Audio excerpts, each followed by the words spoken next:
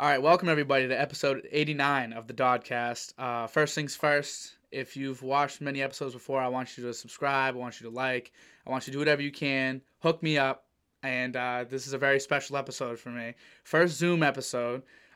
First, I guess, in a way, you're somewhat famous, in a way. You got like 15,000 followers on TikTok, so we'll take those.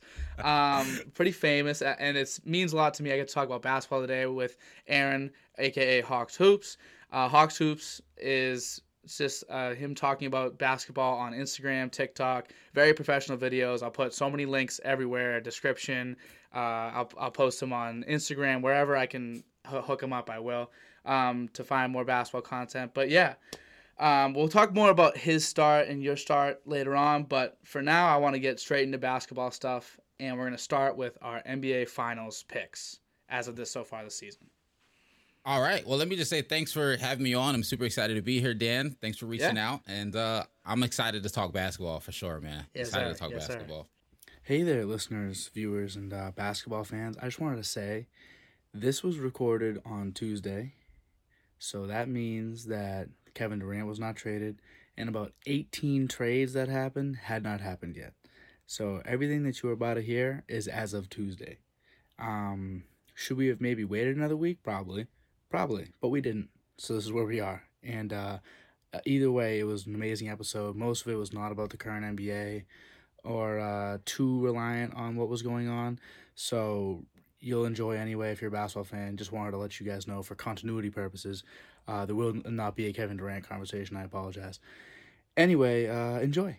Do you want me to get my picks first? Please do. Please do. All Guess right. first. So for the finals right now, to me, feels almost wide open out west. And the East, I'm real particular with. Okay. And East, for me, right now, I'm going with the Celtics. I love the Bucks. I'm a huge Sixers fan. Giannis is my guy. Joel are my guys. But when I look at the roster from top to bottom and what they've been able to do all season long, concluding the fact that not brand new head coach, but the debacle craziness they had with their head coach in this summer. Yeah. And then the fact that they've been missing Robert Williams almost all season long. He's looked good when he's been there, but it's not been consistent. Yeah. And they're still just chugging along and putting together an amazing season. So out East, I have the Celtics. Right. In the West, for me, honestly, it feels wide open. Like, it's just, I could probably give pros and cons about 6 different teams that I think legit could have a shot. None of them are like locks to me, but the closest team that feels like a lock to make it are the Denver Nuggets. To me, they feel like the most complete team. When I look at the other, like I said, when I look at everybody else, I can pick apart a couple of things. The Grizzlies, I don't almost all the way love because I'm worried about what they'll do in the playoffs and just some playoff experience. The Warriors, injuries, I can say the same thing about the Lakers. I can say the same thing about the Suns. The Dallas Mavericks, they just got Kyrie, which is amazing, but who knows how that's going to work out. Yeah, But the most steady thing that seems to be happening right now is in Denver. So I'd go Celtics Nuggets in the finals. And if I had to pick one, I'm going to lean towards the Celtics. Hey, you know me. So I'm a Celtics fan, big Celtics fan. So that feels real good to hear. Sometimes I beat up on my Celtics a little too much. They do treat me nicely, though. I'll say I feel very similarly to you. The West was very hard to pick, at least, at this point. Obviously, we're really early. It felt hard to pick. And the East is a similar story. It's a little hard to pick, but it's much more condensed. It's like there's probably 3 teams, especially with the Nets breaking up, probably 3 teams that could really do it. Your Sixers, the Bucks, and then the Celtics. The Sixers, I don't know. Something's missing. Maybe it's just time. It could be that by the end of the season, everything meshes because they've had really good stretches. Recently, they've been really good. So who knows? But for now, I think I'm going with the Bucks in the finals. I like that pick. I think Giannis is our generational player, and I think people are kind of forgetting that sometimes because Jokic's advanced metrics are just off the charts. It almost doesn't make sense. And then Luka is just so fascinating to watch. But I do think Giannis is the guy in the league at this point. Arguably, and then out west, agree. Giannis is I my have guy, them for sure. playing. I have them playing the Warriors as of right now. Gotcha. Nice. I have a bit of an issue in my head. Maybe it's a mental block. Unless I see a team do it, I have a hard time picking them. Now, obviously, that's going to get me burnt because, new teams have to come around and make it. But I just feel like the Warriors last year was the same type of story. Like, there was some injuries. They were not good. Everyone thought they were, like, bad. And then once the playoffs came around, they're hard to beat in the playoffs. I do think the low seed's going to hurt them and might knock them out to a team like the Nuggets or the Grizzlies. And then it's really just like who the fuck could win. But yeah, because it's just so random. But I'm gonna go with the Bucks and Warriors. And then I did make a secondary pick because I didn't love the confidence. Celtics Clippers was my secondary pick. Ooh, I like that. I want to love the Clippers so bad. It's funny. Me and my friends were just talking about them last week, and they were like, "Hawk, how do you feel about the Clippers?" And I want to love them so bad. Paul George is one of my favorite players. I've loved him since his Indiana days where he was still wearing the number 24, like before he switched to 13. I love PG. But one of them's going to be injured come playoffs. One of them is going to be injured come playoffs. Facts. Honestly, for me, if you ain't like PG when Danny Granger was better, then you're not a real PG fan. Exactly. If you wasn't rocking PG when Danny was still there, you're not a PG fan. Facts. So I love PG too. I think he is the smoothest game in the league, maybe. He'll be good for a conversation we're going to have later about basketball players versus hoopers, but we'll get to that. But I think the only reason why I say the Clippers is because when Kawhi is healthy, I looked it up. I think it was on StatMuse. I don't know if you've ever heard of that. Awesome website. A little glitchy, but awesome because it's like AI answers your questions. They're 21-10 with Kawhi. Yeah. And, that's not including just with Kawhi and Paul George. That's just when Kawhi plays. And I saw the way Kawhi played against my Celtics. And when they beat us a little earlier in the year, and I was just like, is he just like waiting? Is this just the year? Is he just waiting? It could be because, to your point, when Kawhi is playing, like it's unstoppable. Like it's beautiful basketball to watch. And there are times when I think, well, maybe Kawhi's doing what he did in Toronto because it worked there. He didn't play that much that season. He didn't play any back-to-backs. I want to say he played like 60-something out of the 82 games. Yeah, he missed 18 games, I believe. Yeah. And then he has one of the best playoff runs we've ever seen and looks absolutely phenomenal and unstoppable. So it's not impossible. Yeah. Especially in a wide open. This is why this is my secondary pick, because I think if the Warriors do get knocked by one of those younger teams, those other teams, I think the Clippers with Kawhi healthy have like the thing to push them past these other teams that might handle the Warriors for them. Warriors might just the mileage, whatever. They might just not make it. But if they don't, I think the Clippers have a really good chance. Maybe I'm just being stuck in 5 years ago. But I really do think that they're the best. They're the teams that I've seen it before. I've seen Kawhi make it. I've seen Steph make it. And that's just where it comes down to. And I think Wiggins being healthy more, he missed a bunch of games. Mm-hmm. And I fucking love that kid. I'm so happy that he found a way to break in because nothing feels worse than a number one pick that don't live up to the expectations. Calling him Maple Jordan, that's not fair. That's not fair. And so I'm really happy to see him find a place to be. And when he's healthy, Steph's healthy, Clay's playing better this year than last year. Clay's playing amazing right now. Yeah. I don't know. I feel like they have a chance. And obviously we're talking like this. What if the Mavericks are just world enders for all we know? It could be. I'm so excited to see them play. I want to say we might see them. I know we're recording earlier in the week, but we might see them sometime this week. I want to say Kyrie might play Friday or Saturday. I think that the whole holding up the trade deadline and everything works in our favor because now instead of them debuting on Wednesday, it'll be more close to this date. So gives us a little more flexibility to at least project without seeming like we're too far behind. So that's good. I wanted to get that out the way just to see where you're at, where you think the league's at. I think a finals conversation shows you where the other person thinks. And it seems like we think pretty similarly, honestly. Now, the next question I've been meaning to ask, this is an interesting one. Of non-All-Stars, so non-All-Star players. If you need me to pull up a pool, I can find it, whatever. I got it. Oh, you are? Oh, he's prepared. So I want to... Yeah. All-Stars that weren't people who weren't All-Stars this season, correct? Correct. Perfect. Correct. Okay. Non-All-Stars this season, make your starting five. Yeah. All right. So I have a weird starting five, and some of it is a little. One guy is just a guy who I love, and honestly, I don't think he would make an All-Star team anyway. The other four are people who I have legit gripes about, and I think they were snubs. Okay. Yeah. So I'm starting with De'Aaron Fox as my at the point. I love his game. I think he was deserving. I get why he didn't make it, but I love his game. Me James too. Harden, you could say it's a homer pick. He's not the James Harden that he was in Houston by any means, but he's still one of the best playmakers in the league, giving you 20 points, also really solid efficiency. Totally. Pascal Siakam, I'm going to put him at my 3. I know he's not a traditional 3, but I love can his play the game. 3. And he can play the can. 3. I mean, the Raptors put him everywhere. He'll play the 3, the 4, the 5. Play the 1. He's hitting like 6 assists a year this year. It's crazy. And it's funny because I'll even admit that I'll say about midway through last season, year when he got his All-NBA nod, that I feel like my eyes like were awoken to who the player of Pascal Siakam is. Before that, I was watching Raptors games. I know he was solid, but I admittedly fell into the meme of he just spams spin moves and gets to the basket.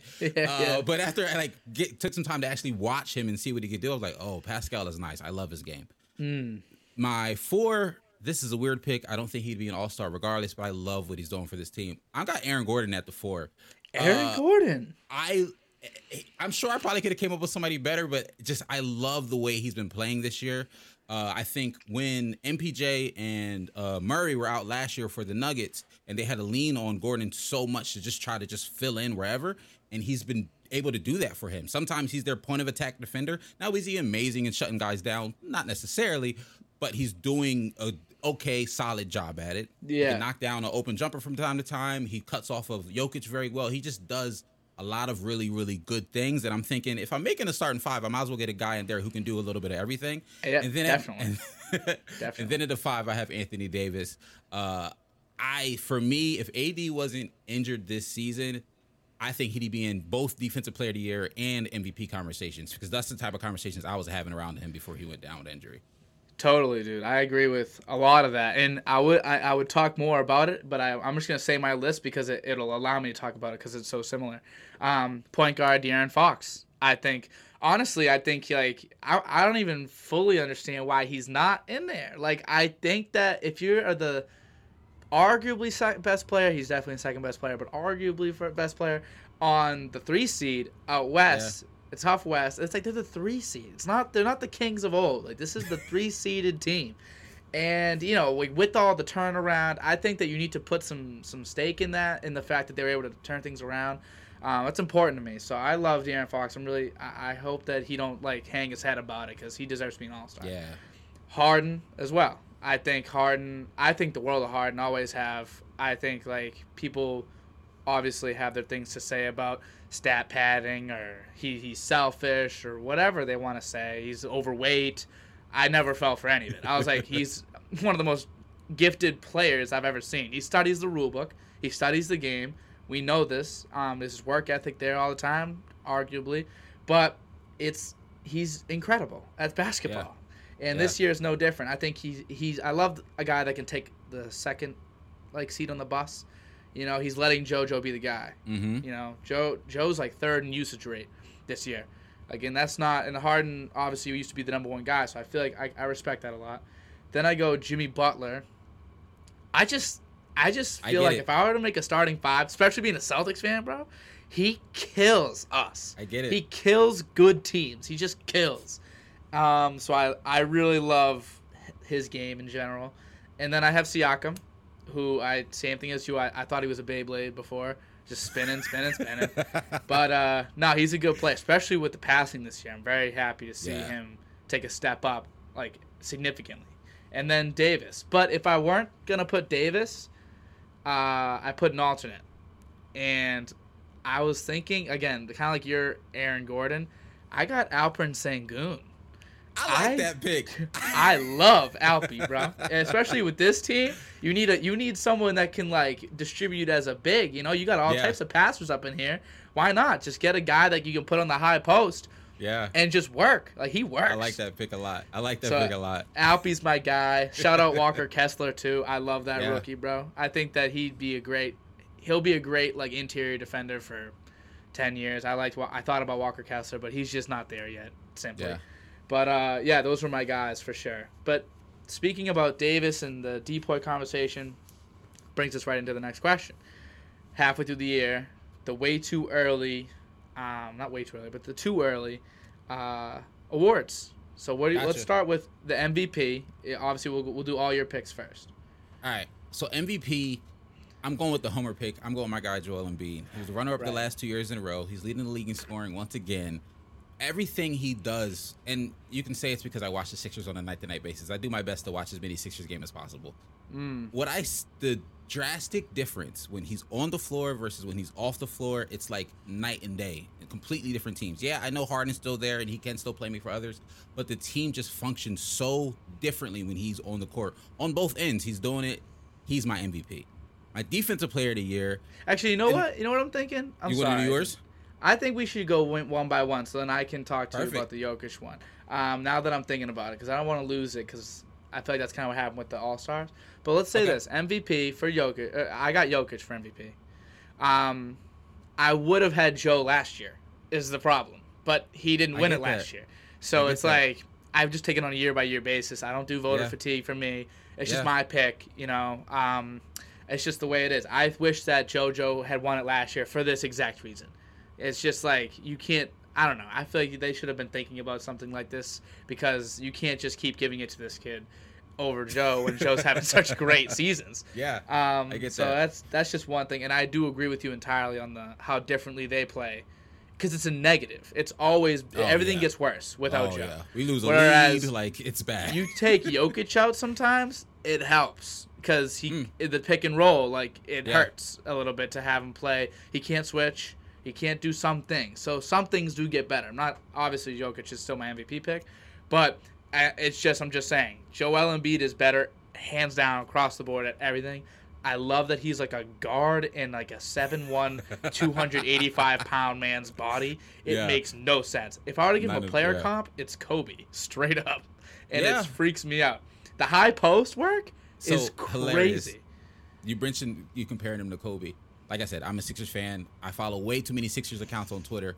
Sometime last summer, one of the accounts I follow put like a compilation video together of like JoJo doing post work and like turning into a fade, and it's like fades into Kobe doing the same move. I was like, this is perfect. This is perfect. It's crazy. It's like the post work specifically, high post work. Yeah. Obviously, once you get inside, it's like complete different ball game height wise.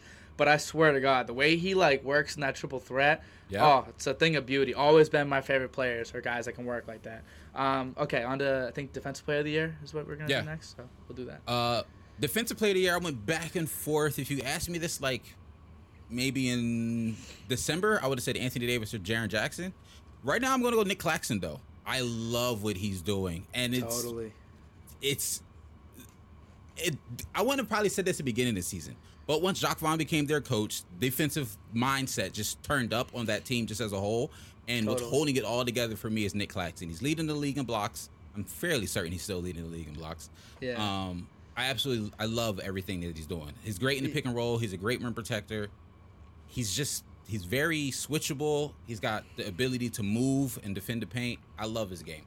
Totally. I think that's my second option was Nick Claxton. My number one is Evan Mobley, though. I like that pick. Because he is the same-ish thing. I just liked having the best defensive player on the best defensive team type of thing. And I think they allow the least amount of points per game. Obviously, their pace has something to do with that. But I just feel like when I watch him play defense and just his lateral quickness for his size, his length, maybe it's just because I'm so used to – I grade guys defensively based on what I'm seeing more than the stats. That's why, because Marcus Smart's my guy. Like, he's never going to have a better statistical season than Gobert, but Marcus Smart to me is a better defender. So that's kind of how I feel about Mobley as well. Not that his stats aren't there, but it's not like he's leading the league like Claxton is or all that. But if you want to go by stats for Defensive Player of the Year, then Jokic would end up being your depoy, and no one wants that to happen. So we're going to stay away from the stats too much. That's very true. I think he's leading in defensive box plus minus by like a whole point or something like that. He's like at 4, and the next are at like 3. It makes like it's crazy. So I got Evan Mobley though. I like that pick. I feel like he's not someone who I've seen get a lot of love for that award this season. So I like that pick. Me neither. So I thought like, maybe I'll get the conversation started. Who knows? Yeah. Who knows? Start the narrative. All right. On to sixth man. Six man, I'm going with your guy Malcolm Brogdon. I love what he's doing for the Celtics this season. There's some other guys off the bench that are putting up better numbers, but what he's doing that's contributing to winning basketball games on both ends of the court. Like there are times where I'm watching like Malcolm Brogdon really does just fit well and does what they need him to do at all times. I love Malcolm Brogdon for you guys. And when y'all picked him up, I was like, oh, that's going to be a great pick. I was like, he'll probably come off the bench. There's going to be some times where he finishes some games because that just works out and he might close out a couple of games for them. And he was my pick going into the year, and he's still my pick. Wow, it's a good pick then, because I have the same guy. I've been watching it all year. Only issue is if Marcus keeps getting hurt and he keeps starting some games, that's the only issue. But otherwise, I think that I think sometimes a sixth man of the year needs to start like 10 to 15 games so that like they can boost their numbers and you can see what they look like with the starters. That's just what I think. But like once you get into like the 25 game mark, it's like tough. Hard for me to pick you to really be a sixth man. If that were the case, I think I'd go with Russell Westbrook. Honestly, just because I like Russ, I feel bad for Russ, and he's had a good season a decent season off the bench, and no one else is gonna go put up 15, 7, and 7 off the bench. Yeah. Like what the hell? Like it's just crazy how fast the stats accumulate for that kid. So Russ was definitely my second pick. Yeah, my backup pick as well. How about most improved? Most improved, very similar to what I just said about Pascal Siakam, a guy who I was sleeping on. I was sleeping on Lauri Markkanen, and Lauri Markkanen is my most improved player. I think part of it is because of where he was. His situation with the Bulls, where, team he got drafted to, situation with the Cavs last year. He just wasn't given the opportunity to play like he's playing now. And, I mean, call me a casual, but he's legit doing stuff I feel like I had not seen him do before in his career. Like, the way he's playing, the confidence that he's playing with, the fact that the team just trusts him to be like, hey, Lauri, you got the ball, go to work. For me, he's hands down most improved player. Yeah, definitely. I feel like that's not even a question. Only other guy was Sengun. That's who I put. Yeah. He's not going to win it, though. But that's my guy. Sengun's my guy. But Lauri's definitely 100% going to win it. I don't think it's even a question. And it's because of what you said. It's like he's just doing things that we have not seen. Could you have seen glimpses? If you're a Bulls fan, sure. Like, if you were a Bulls fan, you definitely saw something. If you were a Cavs fan, you saw something. But, like, it never came to fruition. And with 90% of the guys in the league, it never does. You see flashes from every player across the league. So, in the end, it doesn't matter if, like, he had it in him. It's like, it's hard. Everyone has it in him. This is an opportunity for it to shine. I love the team. Love the way they're playing. I think it's so fun to see that ragtag group be solid. It's so funny to me. All guys that were rejects, but he's definitely 25 points a game, man. Versus 14. It's a huge jump.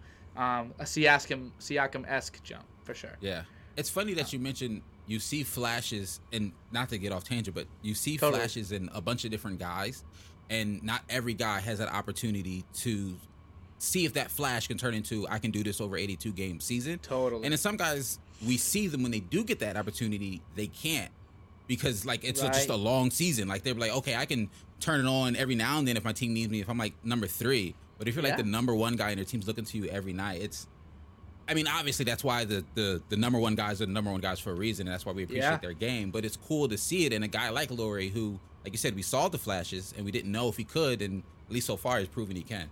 Yeah, and you know what? Let's take on this tangent. I have 2 things to say about it. One, I'm going to start with the part that I have to say. I feel like Lauri, so this is my issue with guys like Lauri now. So I have a bit of it's like something I haven't figured out in my head yet. So he's averaging 25 points a game now as the number 1 option.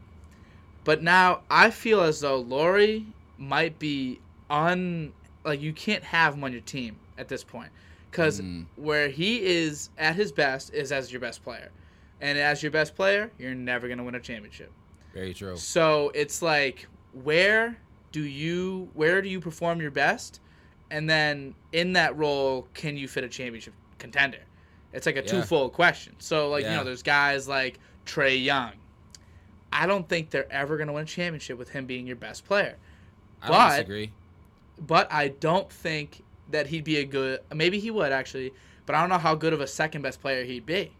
That's why I respect Harden so much, because he was such a good your best player, and they almost did win a championship with him, and I think they could have if the dice roll is a little different. If they but don't miss now 33s. right. But now he's also your second best player, and he's doing a good job of that too. So I can respect that. It's just it's hard though. That's something I've been working on. What is a guy with that in mind? What's a guy that you wish got their shot? You know? Ooh. That's tough. A guy who I wish got their shot. I'm going to say, it's funny. My mind, if you asked me this a couple of years ago, I don't have a guy off the top of my head, but I can tell you a guy who in the moment I was thinking this. And that was Victor Oladipo when he played on the Thunder. When he was with Thunder, when he was with Russ, the year Russ won the MVP, I remember seeing like, Victor could be nice. Like, I think he might be nice here. And then he goes to the Pacers and wins MIP. So currently right now, I don't know who that guy is, but like, I think throughout my time watching basketball, I've seen some of these guys get those opportunities, and it's cool to me because Victor was one of those guys for me. I'm bringing it all for a full circle now for me. I was saying this all last year about Alpi Sengun. I was like, gotcha. I watched like 2 minutes of him play, 2 minutes, and I was like, what the fuck? Like, what is going on with this kid? He's got some, like, it's like those weird things. Like, some guys just hold the ball different. I don't know how to put it. Maybe it's just me being, like, old. That's the old school in me.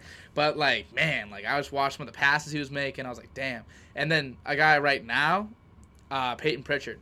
I want to see what would it look like if you just gave him 35 minutes and 20 shots. Like, what would that look like? I feel like I heard a rumor that he, like, is looking for that type of opportunity. Like, he wants more minutes. He wants a bigger role. I think I've heard that recently. I feel like that is a true rumor from what I can see from what everyone in the Celtics Nation's talking about. Honestly, more power to him. I have no grudges against someone that wants a bigger role. I feel like you're right. We love you, Peyton Pritchard. We love you, Celtics fans love you, but he has no role here, and he never will. Yeah. So if he wants to be a best player, second best player, or even just the number one scoring option off the bench, he's got to go elsewhere. Be a Tyler Hero from somebody. I wouldn't be surprised if he has that in him. Because sometimes, dude, he is so wet. It's crazy. I get that. It's funny you mentioned how you feel about him, like, you know, more power to you. Furkan Korkmaz for the Sixers just requested, like, the rumor I saw on Twitter 2 days ago, he, like, put in a trade request, and basically the general consensus on Sixers Twitter was like, all right, we love you, but bye. Like, what would you want for him? Like, what do you get? We were talking in the Discord, and I was like, I mean, he's nice, but he's just a shooter. Like, one of my biggest gripes with the Sixers over the past couple of years was with him, how much minutes he was getting these past couple of years. Is when he's hitting, he's a great floor spacer. It's great playing alongside Joel, and especially when we had Ben, like, to have that floor spacer out there on the court. Right. But he's doing nothing else. He's not putting the ball on the floor, creating his own shot. He's not, playmaking for others. He's not defending anything. So if it's a night where he's not hitting, he's just a body out there doing cardio. So, like, yes. I mean, we can get some. I really don't see his value more than like a couple of second-round picks. So I'm also like, there's no point in trading you because when you are on the court and hitting, I like the floor spacing. What are your thoughts on maybe Jay Crowder? I don't even know what the contracts look like for that, but like, what are your thoughts on that swap? And that thought crossed my mind, and some of the guys were, running that by me. The only hesitation I have with whoever trades for Jay Crowder is that, unfortunately, I think he hurt himself by not playing. To me, at least, no one knows what he can do. Like, I don't know how, like, if you do trade for him at this point, have you been keeping yourself in shape? Are we going to be able to play you right away? Or are we going to have to wait 3 weeks for you to get an NBA shape, and then you might not even be as nice because you haven't played an NBA basketball game? Like, you can do all the, I was doing runs in my city, I was working out at this college, that college. You can do all of that. But if you're not playing NBA level basketball for this long, it's going to take a ramp up time. Yeah, it would be this late hard. In the game, I'm like, I don't know. I just wish he played for the Suns. I get a guy wanting a bigger opportunity and wanting a different opportunity, but also you're Drake Crowder. You're not Kevin Durant. Why are you sitting out for almost a full season demanding a trade? Like, dude, that's crazy to me. Like, being a role player like that. And I loved him on the Seas, dude. He was great for us. Yeah, he was great for you guys. This was I think his best run was with us. He was so much fun to have. But my only thing with him going, if it was to the Sixers, I'm just now thinking about this now. I never thought about the Furkan Korkmaz for Crowder switch, but me thinking of it in the moment, what would a locker room of PJ Tucker, Montrezl Harrell, and Jay Crowder really look like? Like that sounds like a lot of loud voices, a lot of anger. Yeah, it does. Like I don't know. So that'd be interesting too. You guys would be really tough. You throw out them three. We would be tough. We would be tough. Bro, like that's a lot, and that's a lot of body too. Like that's strong. You throw out them three next to Joe, you could do that. You could, three in space too. So it's funny. That'd be crazy. Anyway, Coach of the Year. I guess we'll wrap it up with that. It's funny.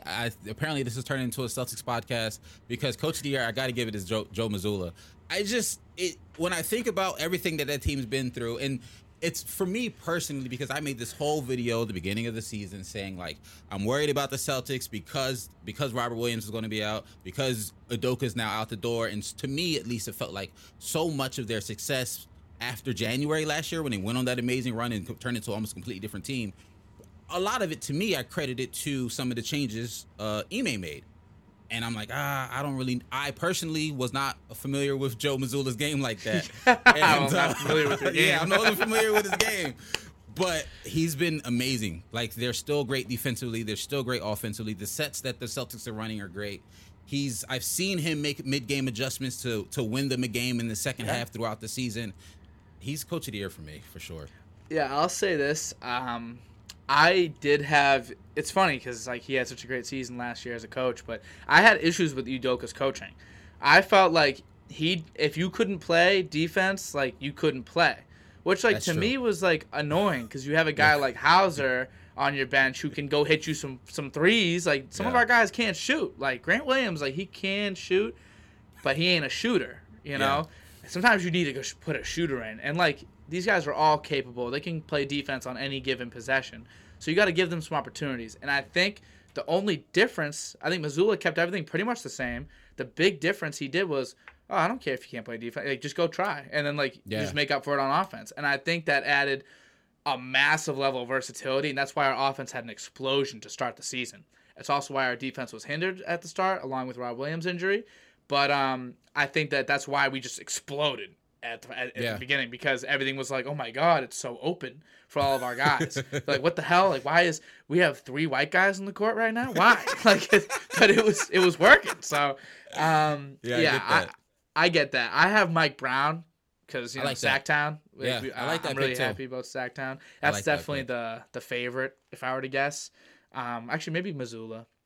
One of them two, probably the favorite right now. They both have the storyline, kind of sort of. They both have the storyline, so I think that's a good thing. I love what Mike Brown brought to the Kings. I'm so happy for the Kings. I know this wasn't talking about them, but like, I was not skeptical. Going into the season, I was like, the Kings are going to have one of the best offenses in the league. They're going to be horrible on defense. That turns out to still be the case, but the offense is so good that they're winning a lot of games, and I love it. Right, and that's sometimes that's all it takes. It's just like if your best defense is a good offense. Yeah, you know, and that'll kind of always be true in a way. But I do think like the defense is what's going to catch up to him come postseason. You know, same. I agree. That's just what's gonna maybe knock them out first round. But hey, for a franchise that ain't made it in so long, first round, I'd be elated to just make it. I would be too. Like to be. Yeah, right. So they're probably loving it. Okay, so now on to this next section. So I have to first establish a distinction to play this game that I want to play. Okay. So it is basketball player versus a hooper. So are you aware of this conversation? Yeah, a little bit. Yeah. If you're a basketball player, you're like, you're real fundamental. Like Tim Duncan is a basketball player. Kobe's a hooper. Like, There you go. That's why I'll explain it a little bit deeper. Yeah, basketball players are fundamental. They are good at a thing typically. They are good at defense more than offense. Yeah. They're more of a grind guy. They are definitely trying, Like you can see from the way they're playing that they're trying. Whereas a hooper is just a bucket. Like they just go out there and just like they just know how to produce. And it just looks smooth. It looks like visually appealing, and none is better than the other. True. That's why I use Tim and Kobe, both 2 all-time greats. Like arguably, you could put them basically neck and neck, Tim and Kobe, but just completely different way. Tim Duncan was a great example. I was trying to think of a lot of like greats that were basketball I love players. Tim Duncan's game. So like he was the first when I saw this, like, oh, Tim Duncan all day. Yeah, Timmy D's a really good one for this. So my examples for current day, just to give everyone an idea, if you're watching ball today, PJ Tucker is a basketball player. Like he is a basketball player. He will do the things, but like it's really hard for him, but he's doing it. A hooper is Jordan Clarkson, Jordan Poole. Those two guys. Those are hoopers. They are hooping. And that is if you can't figure that out, then you need to click off the video. Yeah. Like that is the difference. A couple seconds. Like yeah, right. So I'm gonna give you 12 names. I don't know how long this is gonna take. If it don't take long, then it don't. Like who cares? If we want to go into these names, if you like some of these guys, we can talk about them too. Whatever. I'm just gonna give you 12 names, and all you gotta say is if they're a basketball player or a hooper. They're a hooper. And then why? Okay, so the first name, Jalen Brunson. Jalen Brunson is a hooper. His game is smooth. I love him a lot. The way he blew up in the Mavs for the playoffs last year and what he's doing for the Knicks is amazing. He's definitely a hooper. I was going to say 2 years ago, if you asked me that while he was in college, I guess, because I did watch him at Villanova for some reason. Usually I'm not a huge college hoops guy, but I did watch him at Villanova for whatever reason. I would have said at the time, oh, this guy's a basketball player, because it was very like rigid, like maybe because the college guys are very like they're overcoached a lot of ways, but it was like a rigid like get the ball over half, run the offense, pass, cut, like it was very like fundamental.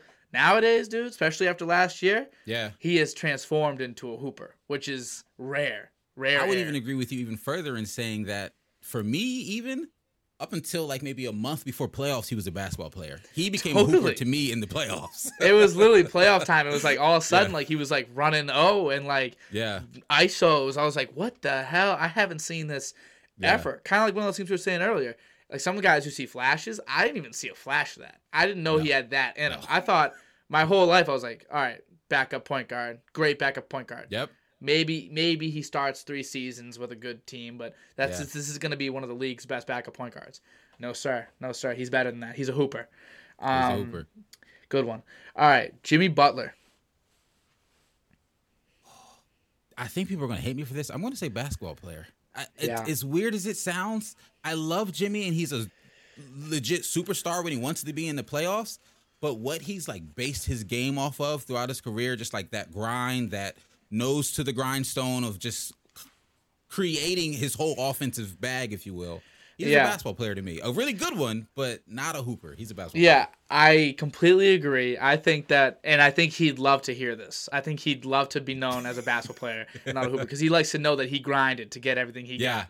Every point, every basket, it just seems like the most labored thing. Like the game winner he hit against the Celtics, like a couple months ago, he literally ran in a circle under the basket, came all the way back out, and then took a fade in like 2 guys' face. And it looks like he literally just forces the ball in. There's not a second while it's in the air where I'm like, that's wet. Like it always is just barely hitting. And I respect his game. He's awesome. Obviously, I was talking about him earlier, but totally basketball player. I put him on here. I have my like things written down for what I think each of these guys are.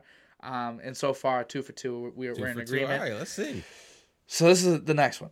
Bojan Bogdanovic. All right. Call me casual. I always get them confused. Is Bojan the one that's on the Pistons right now? Or Pistons, yeah. Well, the names are basically the same, so I get That's why I always get them confused. It is. Yeah, it's literally Bogdan and Bojan. Like, are we serious? But yeah, Pistons. It's going to sound weird. I'm going to call him a hooper. Yes. His game is really, really smooth. Especially what I'm seeing right now in Detroit. I feel like he's been able to just, obviously not playing alongside the Donovan Mitchell. Cade is down, so they're just like, hey, Bojan, do something for us. Honestly, I'm low-key waiting for him to get traded. But to me, he's a hooper. Me too. Yeah, I'd love to see him get traded. Hopefully, by the time this video is released, he is traded to a place that could use him. But yeah, Bojan Bogdanovic, I have him as a hooper. I seen him hit some shots. I'm like, okay, like that's hooper shit. That ain't like just like that wasn't a traditional drawn up play. Yeah. He didn't force it in. He didn't wait and watch it go in. Homie's shooting him, and sometimes he's jogging back already. Yeah. I'm like, oh, okay, so he's a hooper for sure. And people don't really know about his game though. Right? The people aren't familiar with his game. No, people don't. They're not. They're not familiar with his game. No, I'm sorry, brother, but I was not familiar with your game. Favorite meme right now, by the way. So I'm glad you said that. I use it every day. So funny. I use it every day. I'm sorry, brother. I was not familiar with your game. Okay, Klay Thompson. Oh, wow. I might get Klay Thompson's a basketball player for me. For me, he's a basketball player. Yes, I like his game. He does have the ability from time to time to create his own shot, but and you can say it's a stiffness, but it's almost like a textbookness. Like, to me, Klay has the most textbook jump shot I've ever seen in my life. And I will say Steph's the best shooter I've ever seen in my life, hands down. But Klay's shot somehow looks prettier than Steph's. Like, the form of it himself, you can tell he spent endless hours in the gym working on it. And it's not a bad thing. He's a very good basketball player, but he's a basketball player. He definitely is. I completely agree. I think Klay, it just looks like a robot almost, like, no offense whatsoever to the guy. I love Klay Thompson when he's hot. You know, he does bug me as a guy sometimes, but like I love as a basketball player. I love to see him get hot, but man, like, it's just so rigid, but it's automatic. Every single time is going to be the exact same. And, defense is when he was at his peak, defense was the next best part of his game. Yeah, exactly. And a lot of times these basketball players are more defensive minded. And I feel like aside from the jumper, that's really all he had. There is no smooth handle. There is nothing feels smooth when he plays. So I put him down as a basketball player, but again, really good one. Really good one. Really good one. All right, Kevin Porter Jr. Kevin Porter Jr. is a hooper, but he's a hooper who I'm frustrated with a lot. I'm frustrated with the Rockets as a whole a lot, and it's not necessarily, I don't think, his fault. I just think he's put in a position to try to be a playmaker, and he's not really a playmaker, and it hurts his game at times, I think, but he's definitely a hooper. Definitely. I think he is almost the quintessential, like, playground hooper. Like, in a lot of, like, I feel like I've played with him before. That's how it feels. Like, I'm like the guy that's just shooting that extra 2-3 shots that he shouldn't. Yeah. He's a hooper to a fault, really. Yes. I like watching him play for those reasons, though. It's so smooth. When he does a good move, it's like, ooh, ah. So he's really good like that. But I put him here as like a quintessential hooper.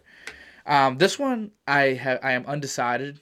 Maybe I haven't watched enough Raptors games, but Scotty Barnes.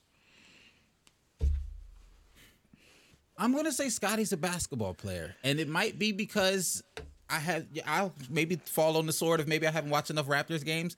But even still, when I watch the Raptors, a lot of when Scotty thrives is in transition. A lot of when Scotty thrives is off of defensive stops. It's not often, and I'm not saying he can't, but it's not often where it's like, Scotty, here's the ball, get us a bucket. It's not often that I feel like I see that. I feel like sometimes Hooper, the only thing with the Hooper that's kind of hard to define is, like, where does passing play? Like, how does passing play into it?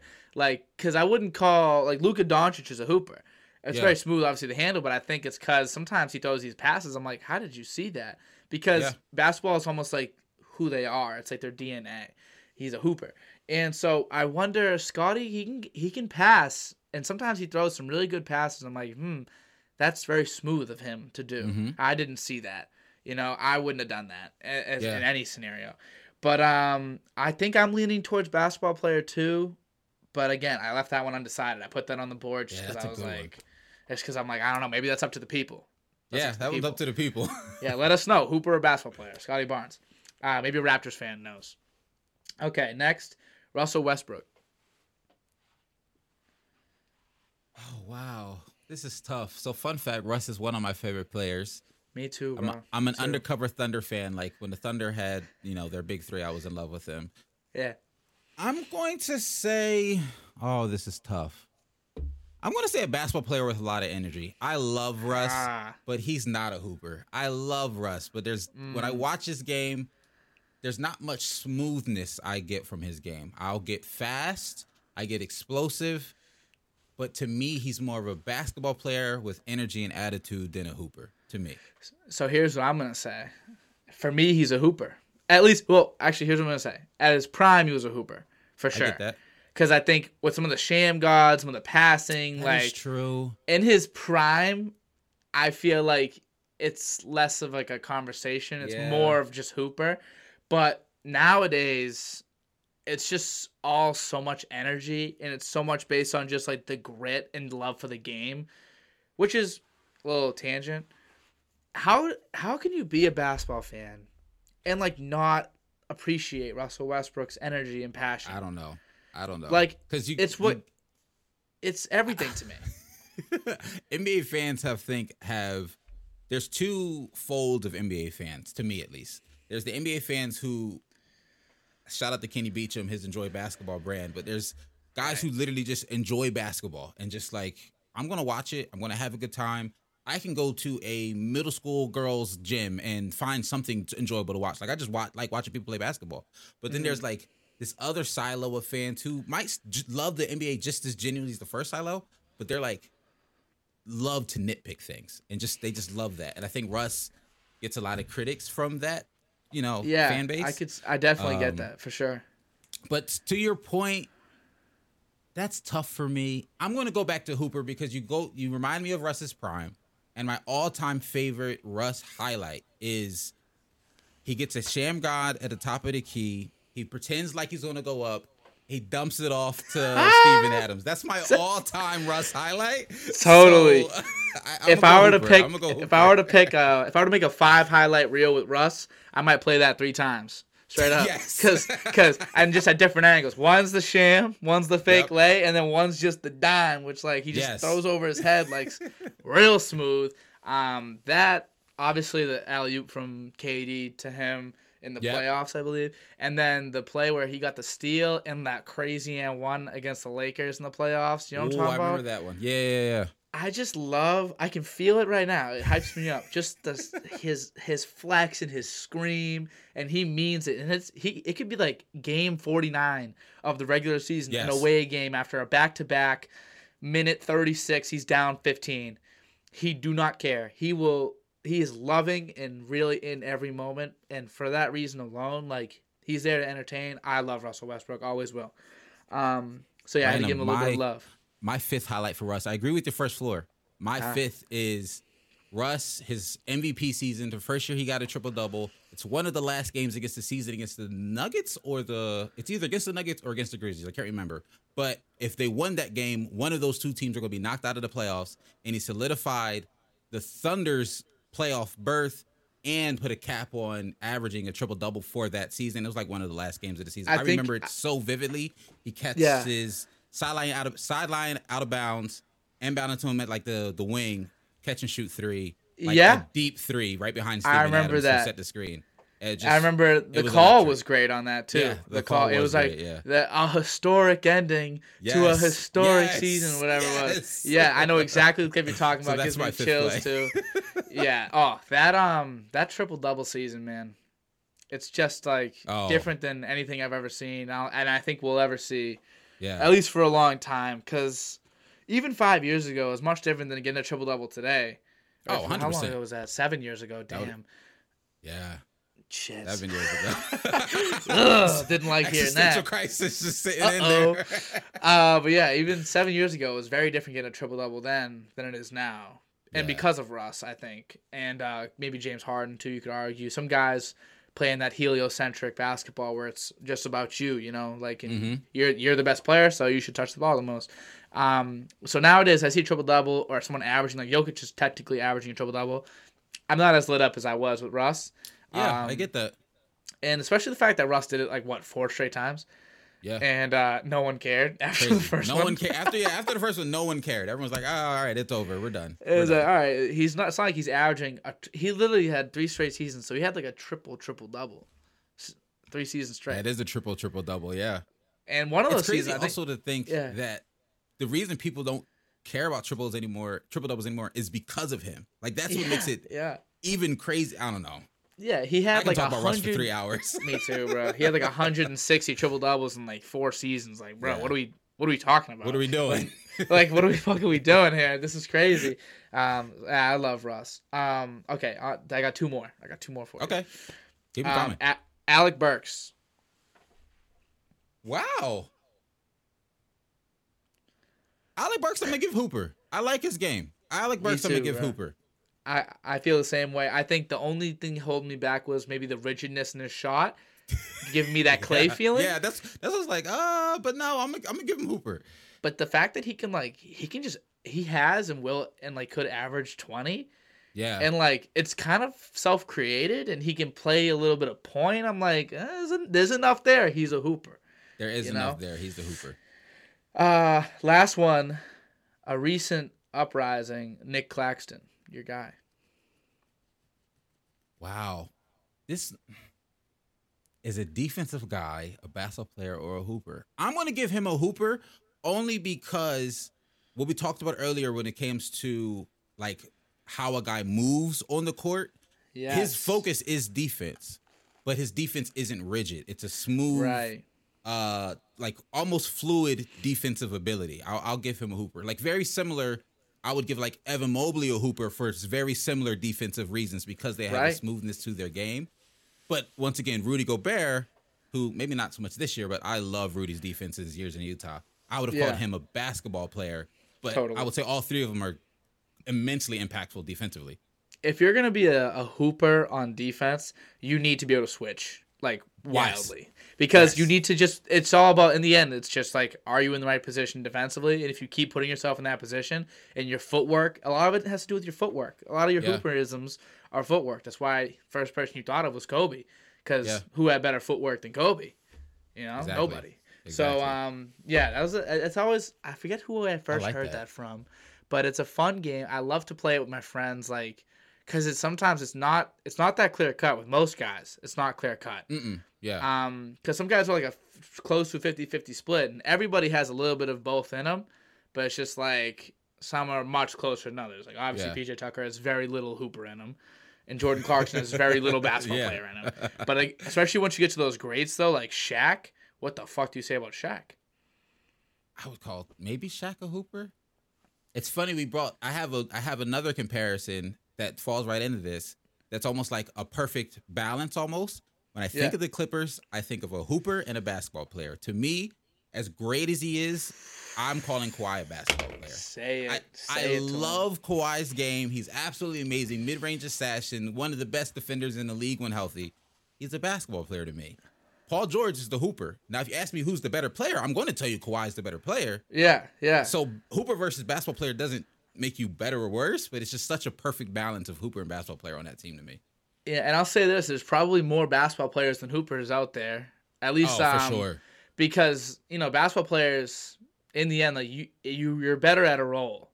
Whereas the only role for a hooper, if you're not the elite of the elite, is to be a scorer. And there's only about 3-4 scorers per team. So it's hard to be a hooper and like a backup role player. That's why a guy like Peyton Pritchard, me and you are sitting here like we're like, oh, it'd be cool to see him get an opportunity because in the end he's a hooper, and unless he is allowed to hoop, he ain't as useful as a guy like Grant Williams, who is a basketball player, but you can put him in a role. So it's they serve their own purposes. There's been some great basketball players, some great hoopers.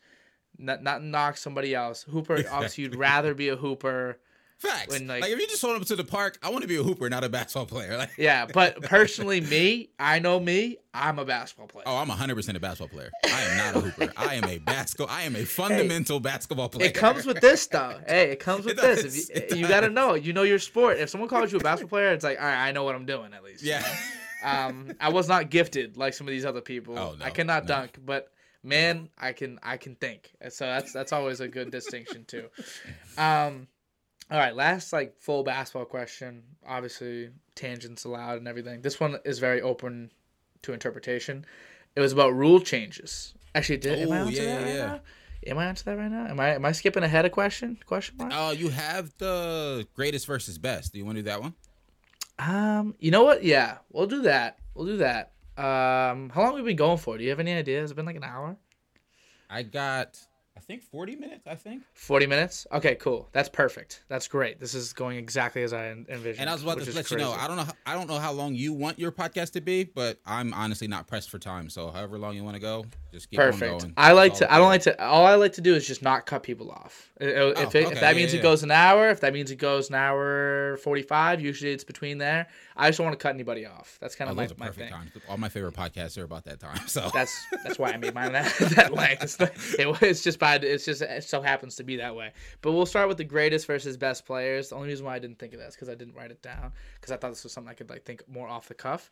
But I like that example I sent to you. So the idea of what we're trying to say right now for everybody watching, the best basketball player versus the greatest basketball player is this conversation. I like to think of this in terms of franchises. The best franchise example would be, for me, the Miami Heat, where it is very clear who the greatest Heat player and the best Heat player is. The best Heat player of all time, obviously LeBron James.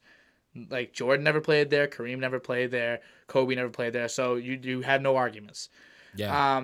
However, if you were to ask Heat fans, who do you want your statue to be outside your arena? Who is your greatest Heat player? Yes. Let's say it's probably Dwayne Wade. Yeah. He's their guy. So I want to know what your thoughts are on this distinction, maybe how it plays into the Jordan-LeBron debate, whatever. I want to know your thoughts. So, one, I'm happy you asked that where it plays in the Jordan-LeBron debate, because I'm not going to lie, this is where my mind went. And if we're being honest, I feel like I'm in the middle of almost a midlife crisis when it comes to my basketball fandom in the GOAT debate. Growing up, you couldn't tell me anything else. I was Jordan. In high school, I was in high school in graduated in 2012, right when LeBron was, in the midst of his Heatles era. Hated LeBron. Absolutely hated LeBron. My best friend's a huge LeBron fan. It was perfect.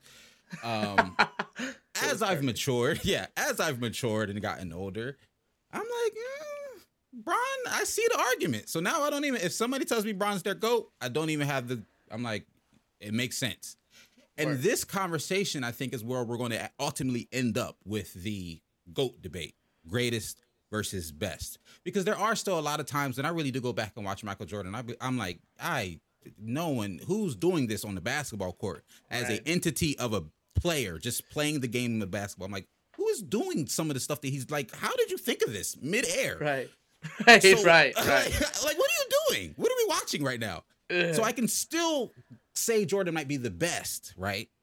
But I'm not mad, and I don't know if I'm ready to say it yet, but I could see myself one day saying LeBron's the greatest. And I do think there is a distinction, because greatness comes with accolades, and it comes with longevity, and it comes with like the history of it, of what that meant and during that time.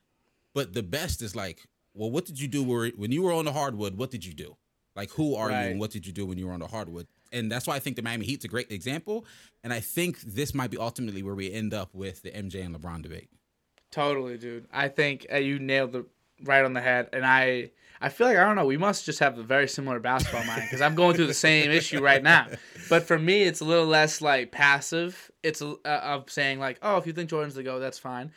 Or LeBron's the GOAT, that's fine. Now, I'm starting to think, like, personally, LeBron might be the GOAT. I had this thought a couple of weeks ago, and I was like, I don't know if I'm ready to make a video about this, so I'm just going to keep this thought in my mind. Because like ready to have these conversations. It's been so wrong to me for years. Like since I first fell in love with basketball, I was like, oh well, Jordan's the best to ever do this. And then especially during COVID, it's funny. I got to watch a ton of old basketball games. The Last Dance comes out, and then I got to watch full Jordan games. Obviously, most of them are his best games, but I get to watch full games. And you just get to see a guy be so much better than everybody else on the floor. So much better. It freaks me out. But then I started remembering, like, series where we play against LeBron, or just, like, any series, any final series these past 13 years. 90% of them had LeBron in it. Yeah. And I'm just like, God damn, he's that same fear of like, this one man can do all this. And, in the end, I think for me, it has come down to a two-man conversation, at least. I'm not one of those Kobe guys, sadly. I love Kobe so much. I love Kobe. I was never a Kobe guy either. I get it. But I'm a Celtics fan too, so he was killing me. I get that. He was killing me.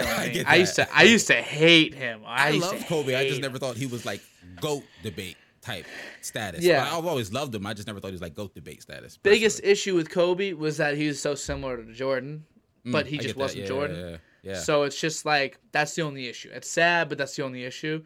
Because if he played his game, if he played like LeBron, and he ended up with 5 rings, and it went the same way, I think he is in the GOAT debate. I get But since it's so clear that Jordan and him have a little bit of a gap, and it's just in the same categories, I get that. it's what makes it clear. This is why the Jordan-LeBron debate's been so hard to have, even 5 years ago. They're different. Because they're different. So, yeah. But now it's just he's so good to where those people that were invalid, because it was invalid to say he was the GOAT more than 6 years ago. Like it was invalid. Yeah. But now, 100%, now they're all invalid. getting, they're all getting validity now because now he actually is, and has been for so long, been that guy. And man, it's really been a problem in my head. It's been a real issue. Full circle question.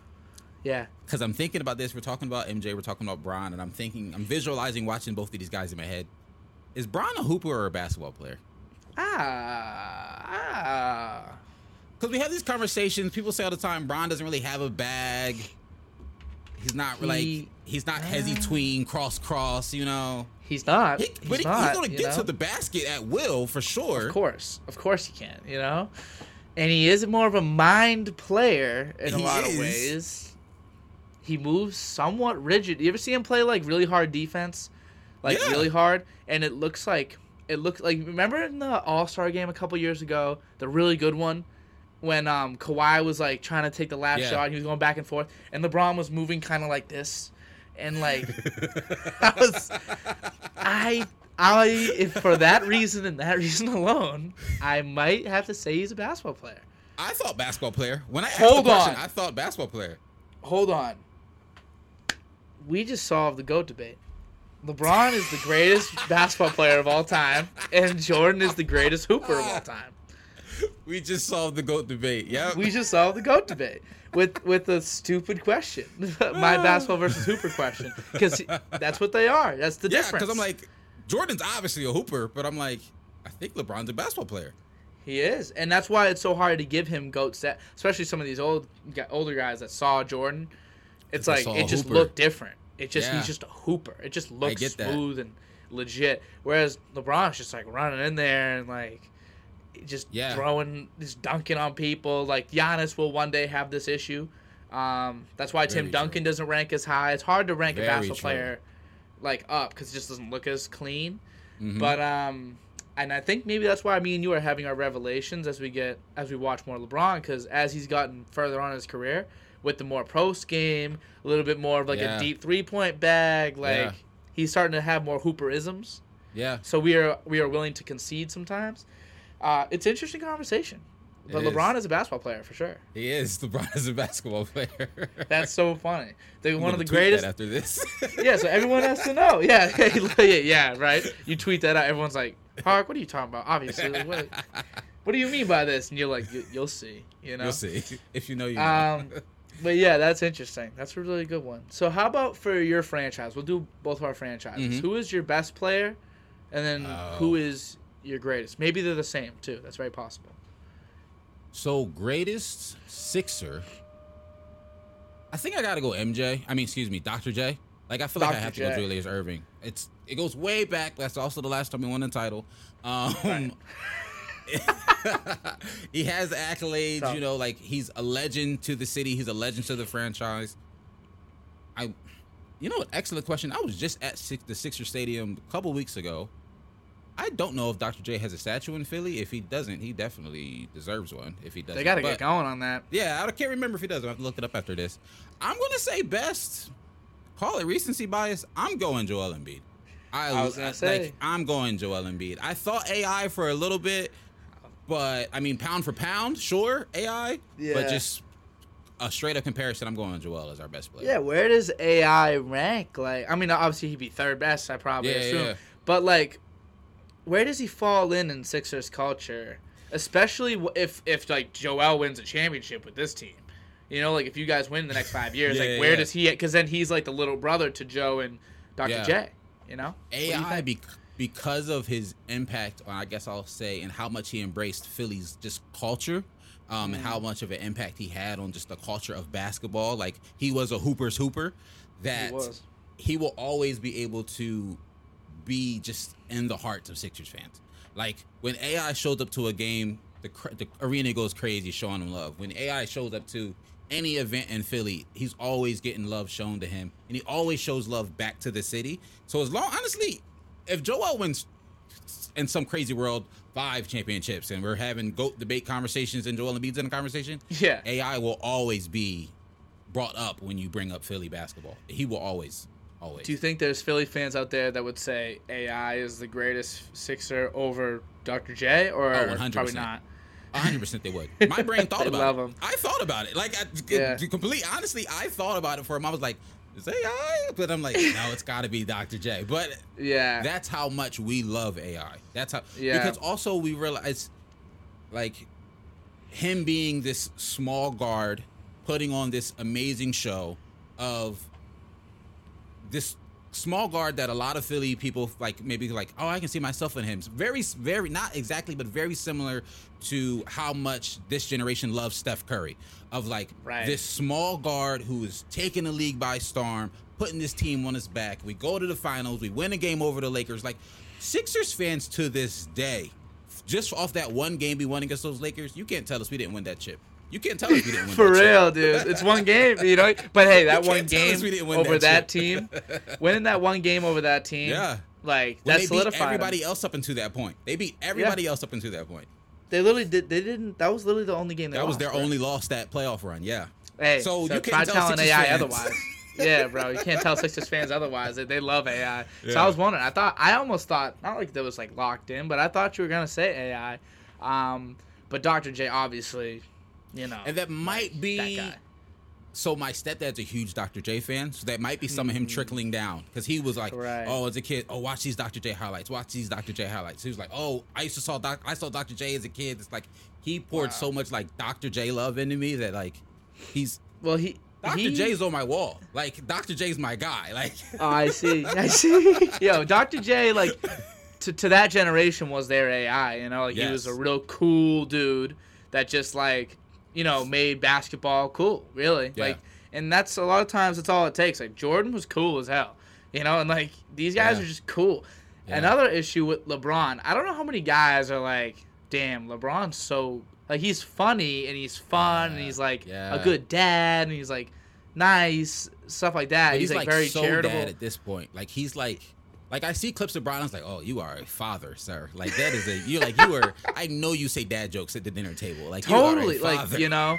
Whereas, Jordan was, a fierce, scary competitor. AI was, scary, Kobe, scary. Even but Dr. J was just, smooth as hell, Walt Frazier. Guys that, changed the culture.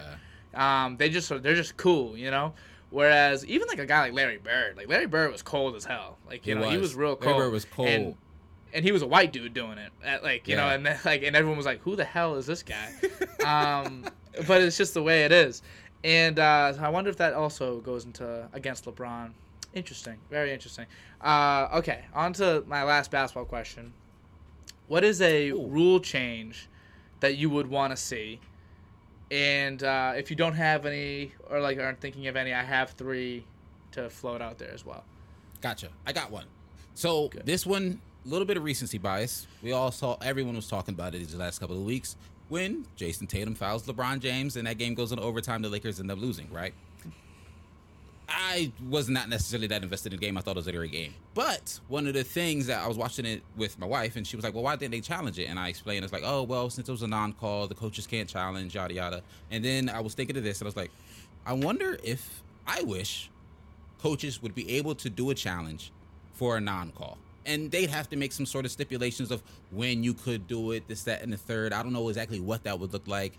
Does a coach have a button he can press that forces a timeout to happen? Or I don't know what that exactly would look like. So I wrote down a challenge on a non-call. Or when you do challenge and it's successful, you get that challenge back, similar to like the NFL. Definitely. I think that's that should be like next That's year. a no-brainer. Like that's a no-brainer one. Yeah, I love that idea. You got to think about it a lot, and I don't know if it would really work in practice. But yeah. The second one's a no-brainer. So the person coming up with that first rule would need like $100+ salary just to do like to make all the stuff to figure that out to really make it work nice. Off the top of my head, I'm trying to think of how you can make that work. I don't know. I really don't know. But that is like the ideal. That's how ideas are created. You know, like you come up with the ideal scenario, and then we try to make it work as best we can. And then version A comes out. Then we find issues. Version B, version C. Next thing you know, boop, you have an iPhone or like whatever. That's just what happens. Seriously, exactly. So I think you definitely need to keep saying that. Like in general, maybe make a video on it one day. Just stuff like. We need this to be possible. Keep this dialogue open. Someone will figure it out. Yeah. But yeah, definitely the calls are tough. It's tough to be an official. Oh, Along that's that line, the other thing. It's impossible to be an official. Remember my boys was talking the other day. I was like, "There's no way I could be an NBA ref. There's absolutely no way." Because I know all the rules. Doesn't matter.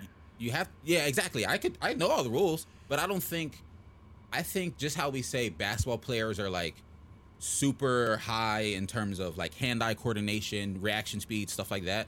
I think NBA refs and just professional refs in general are just slightly below that because you have to be able to perceive stuff just as fast as these players are moving to see those nuances. You have to be an elite athlete yourself almost to be a ref. Like it's crazy. I see umpires in baseball when they call out or safe at first base. I'm looking at it like it'll be like boom. Yes. And they always get first base specifically. They always get it right. Yeah. And I'm like, how the fuck? It makes no sense to me. I've always noticed that as a kid. I was like, how do they? Because I look at it, you're seeing it on TV, and it's hard to tell. Yeah, on TV, I couldn't see it, and I don't notice until they slow it down a bajillion times. Yeah, they slow it down. I'm like, all right, they were right, whatever. I give them no props when they're right. 0 props. But, like, if they mess up, I think a rule change, maybe to just add a little bit of integrity to it, make the refs meet the media for 10 minutes after the game. No fining them. They don't make enough money to fine them. Yeah. I did see somebody say that on Twitter a couple of weeks ago. I was like, geez, guys. Like, that's mean. They got kids, Like, they got kids, and they only probably make, like, what, 100-something plus K? Yeah. Not only, but, like, what are you going to do? Fine them $2,500? Yeah. Like, that's weird. So exactly. I think that it would be a good idea to just put them in front of the media for 5 minutes after, or 10 minutes, and just let them ask questions. And if they have to be shamed, if it's shaming, then that's what it is. It's there. Because otherwise they can hide. Point. And then if they don't, and if they do hide, another issue is then the fans and the players are the ones that are going to take it out on them during the next game. Oh, 100%. And that's not good for them either. So you'd rather it be channeled through the media and at least like there's an answer and you're not just yelling at a wall. You see him at the next game and you're like, oh, say something you probably will regret. So that's an idea. That was one of my rule changes that I wrote down. Another one. That's good. That's a good one. And then this is the last one I'm going to say to you. I'm not even going to say the other ones because this is the only one that I've ever really put thought into. We know how a basketball court works dimensions-wise-ish. It's the same size, whatever. 3-point line goes around, and then it's a straight line. Yep. What if it just went to the out of bounds? You got rid of the corner 3, basically is what I'm saying. So some YMCAs and stuff like that where you don't have So my reason for saying that, or just have it go straight line across the top, like just get rid of all. I think that would bring back the post. It would bring back the mid-range game, bring back the ISO game, and I think it keeps guys from PJ Tucker from being useful.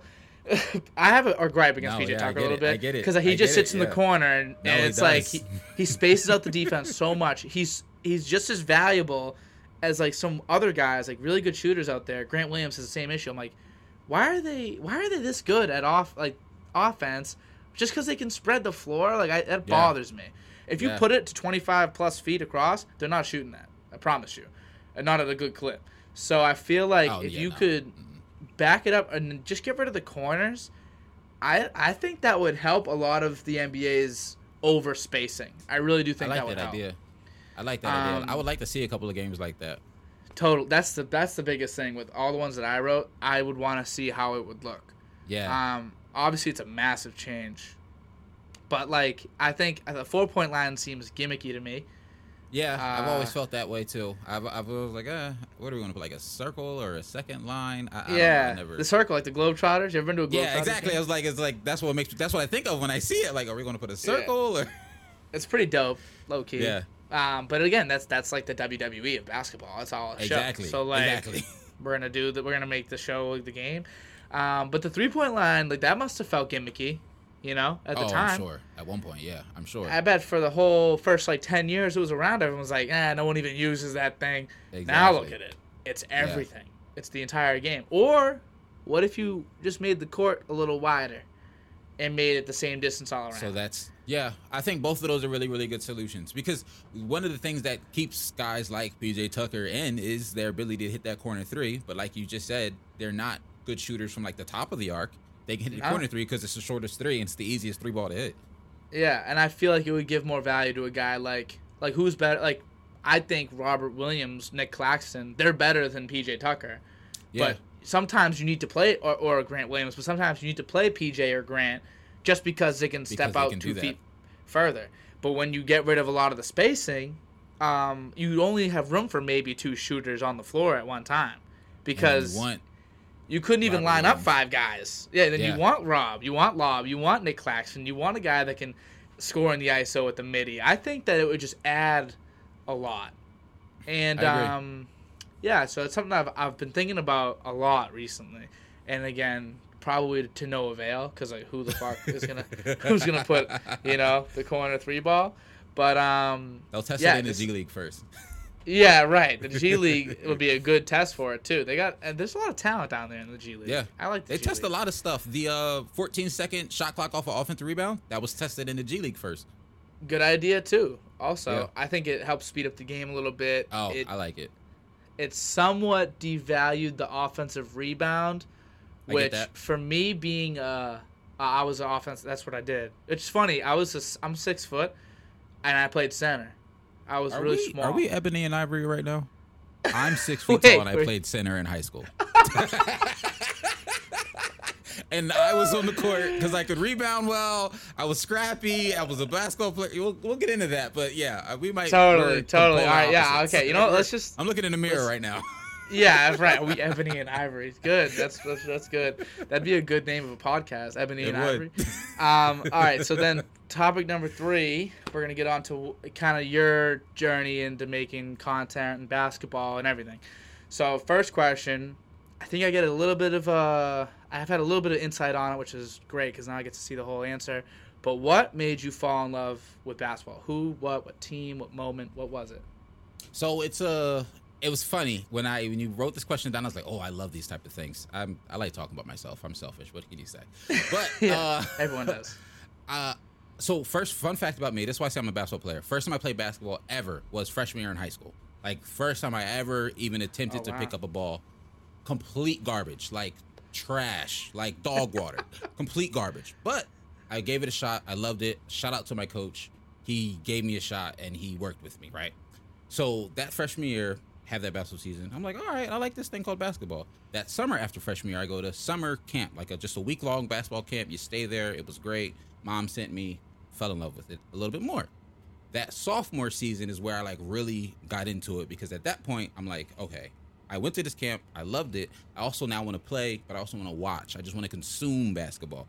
So that NBA season going into my sophomore year, that 2009, 2010 season, I'm consuming so much basketball. We get NBA TV that year, so I'm watching NBA TV all the time. I come home from school and I'm reading David Aldrich articles on NBA.com. And to this, I made this TikTok. Probably I was scrolling for it to find it. Back in January of 2021, I want to say I made it. Talking about the game that like I vividly remember is like, yo, NBA is absolutely amazing. And it was January 1st in 2010, Kobe's game winner against the Kings. They were down like 20 for most of that game. Kobe goes crazy in the fourth quarter. He hits a game winner. They inbound the ball to Pau Gasol at the top of the key. Kobe fakes like he's coming towards Pau, fades away from him, goes to the left corner. Pau hits him, cashes for 3, and he just stands there with his hands up like this. And I'm just like, me being a sophomore, I'm like, this is amazing. I absolutely love this. So continue to watch basketball. That happens in January. Come March Madness, my coach goes, hey, Hawk, they called me Hawk since high school. That's been like my name since forever. But Yeah. he's like, hey Hawk, watch the Butler Bulldogs. They have I had to write his name down. Matt Howard was the Butler Bulldogs center at the time. Matt Howard, a guy who, very similar to me at the time. He wasn't necessarily undersized, but he wasn't crazy athletic. But he was scrappy.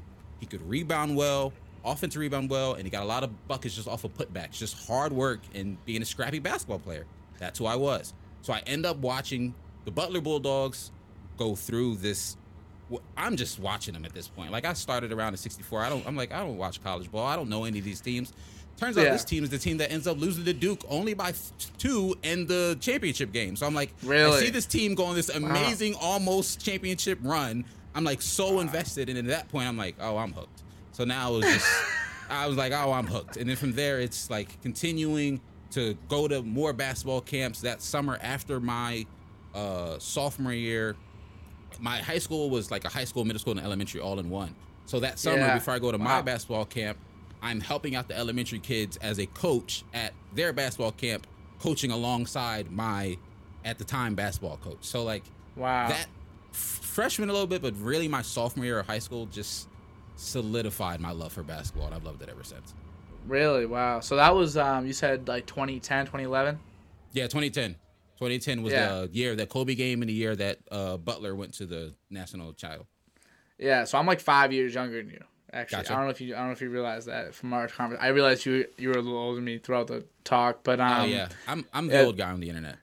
It's funny though. I like talking to people that are about 5 years older than me more than people my age. My sister's like 5 years older than me. A lot of my cousins are a little bit older than me.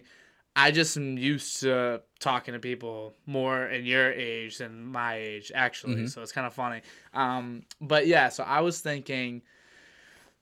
Similar thing for me. I was the same type of player, but I played like my whole life. Like I've been playing since I was, like second grade, first grade. Oh, nice. Wow. And I always loved it. Like my whole family plays hockey, but I didn't like the way the skates felt on my feet. So I was like, "What's the other winter sport I can play?" And they were like, "You can play hoop." And my dad didn't love it, but he was always, my dad's the greatest guy in the world, so he hooked it up. He helped me. He let me play hoop, basically. But again, that's probably what made me a basketball player, is like a hockey background in a basketball player. So I love to hit people. I love to, I fouled out a lot. I was just that type of guy. Couple technicals in my day, I just loved like the energy. That's why I love Russell. I love energy. I get that. Yeah. I think that was the best thing that I could attribute to a team, was like my energy. And I feel like the thing that made me fall in love with it, I love how vivid that memory is in your head of like the Pau Gasol pass to Kobe, catch, shoot, three. It's like, oh my God. For me, it was a moment outside of basketball surrounding the NBA. I remember it was because I started to learn a lot about basketball when I was young. Like I was little. And I think it was the summer 2010, so about the same time as you, honestly, funny enough. My dad asked me, because he knew about hockey, but I knew about basketball. He asked me for the first time like my opinion on something. It was about where do you think LeBron's gonna go, Dan? Yeah. That was the question. And I just remember sitting there. That's a big moment for a kid. I get that though. That's a big moment. It was a big moment for me. Like that was my area of expertise for the first time. Like what do I think? And he really meant it. And I sat there and I just remember saying, Dad, I have a hard time seeing him leave Cleveland, but I think he's going to go to the Heat. Wow. And because I think my childishness helped me, because I didn't realize that was like so taboo to go like to a different team. That didn't happen before LeBron. Yeah.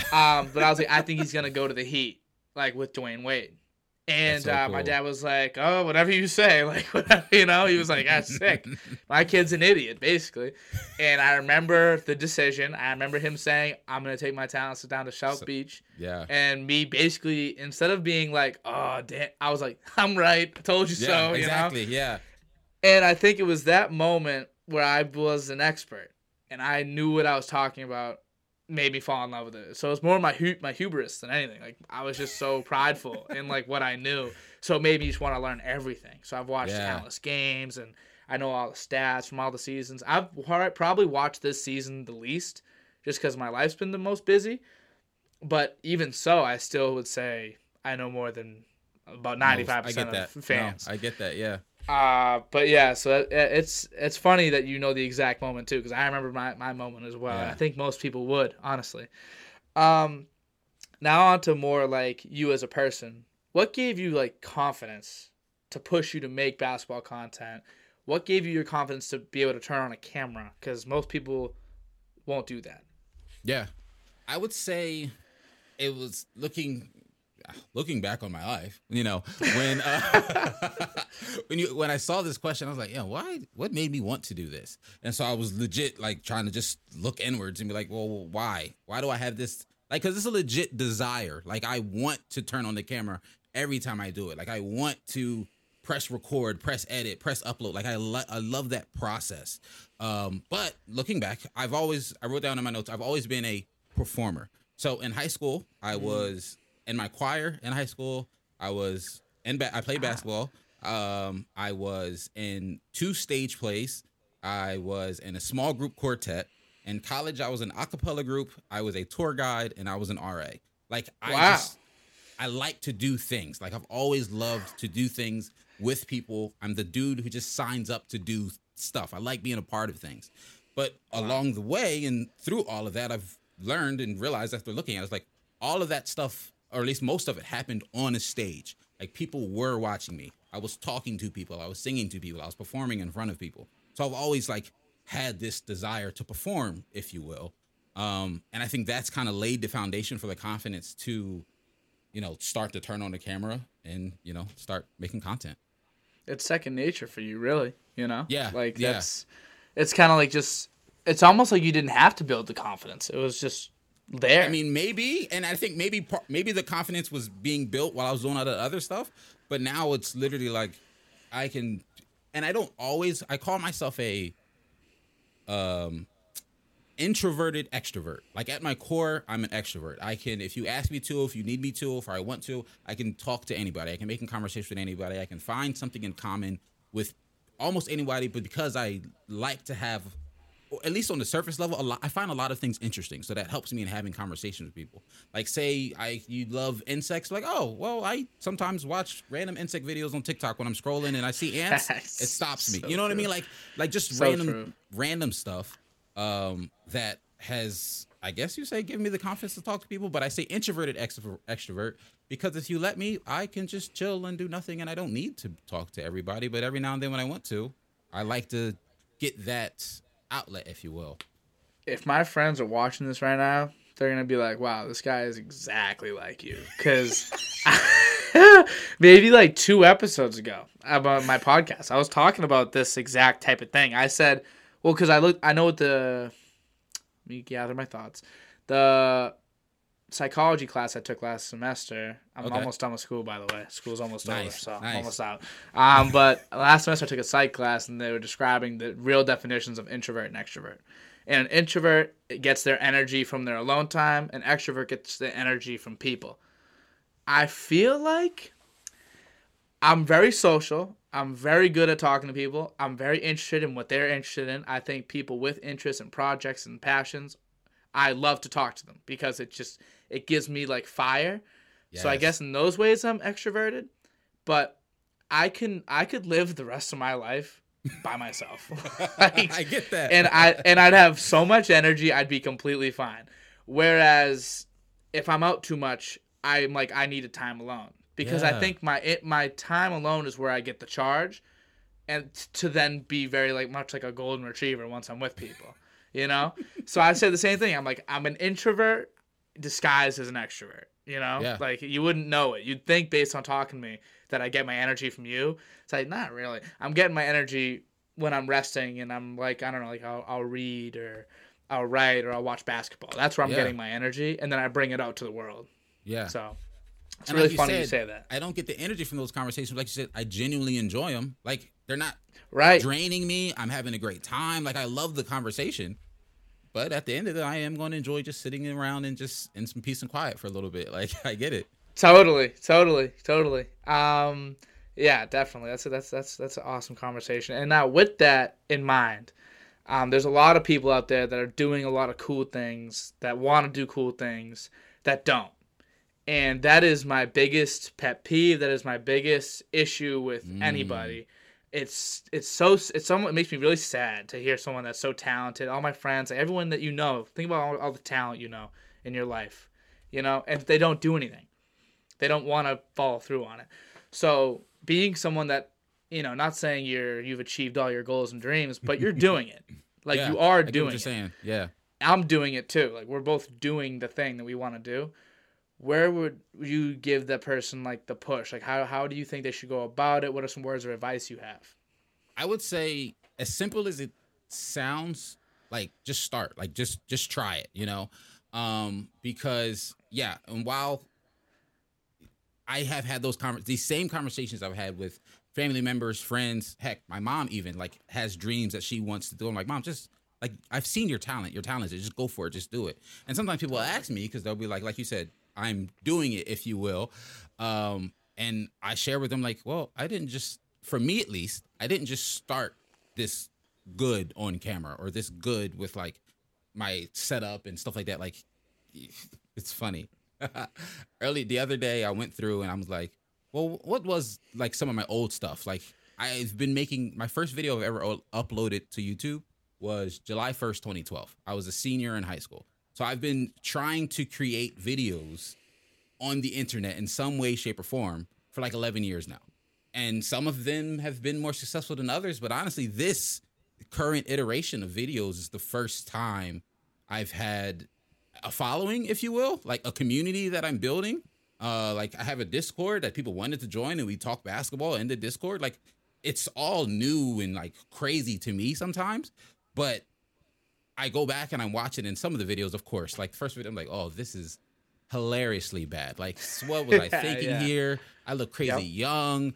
But at the same time, I'm watching, I'm like, this is still me though. Like, as weird as it sounds when I was watching these videos, like the weird quirks that I noticed in my own personality, down to like the cadence of my speech, the way I talk with my hands so much, like so much of that was already just like in a video that I uploaded randomly in 2012.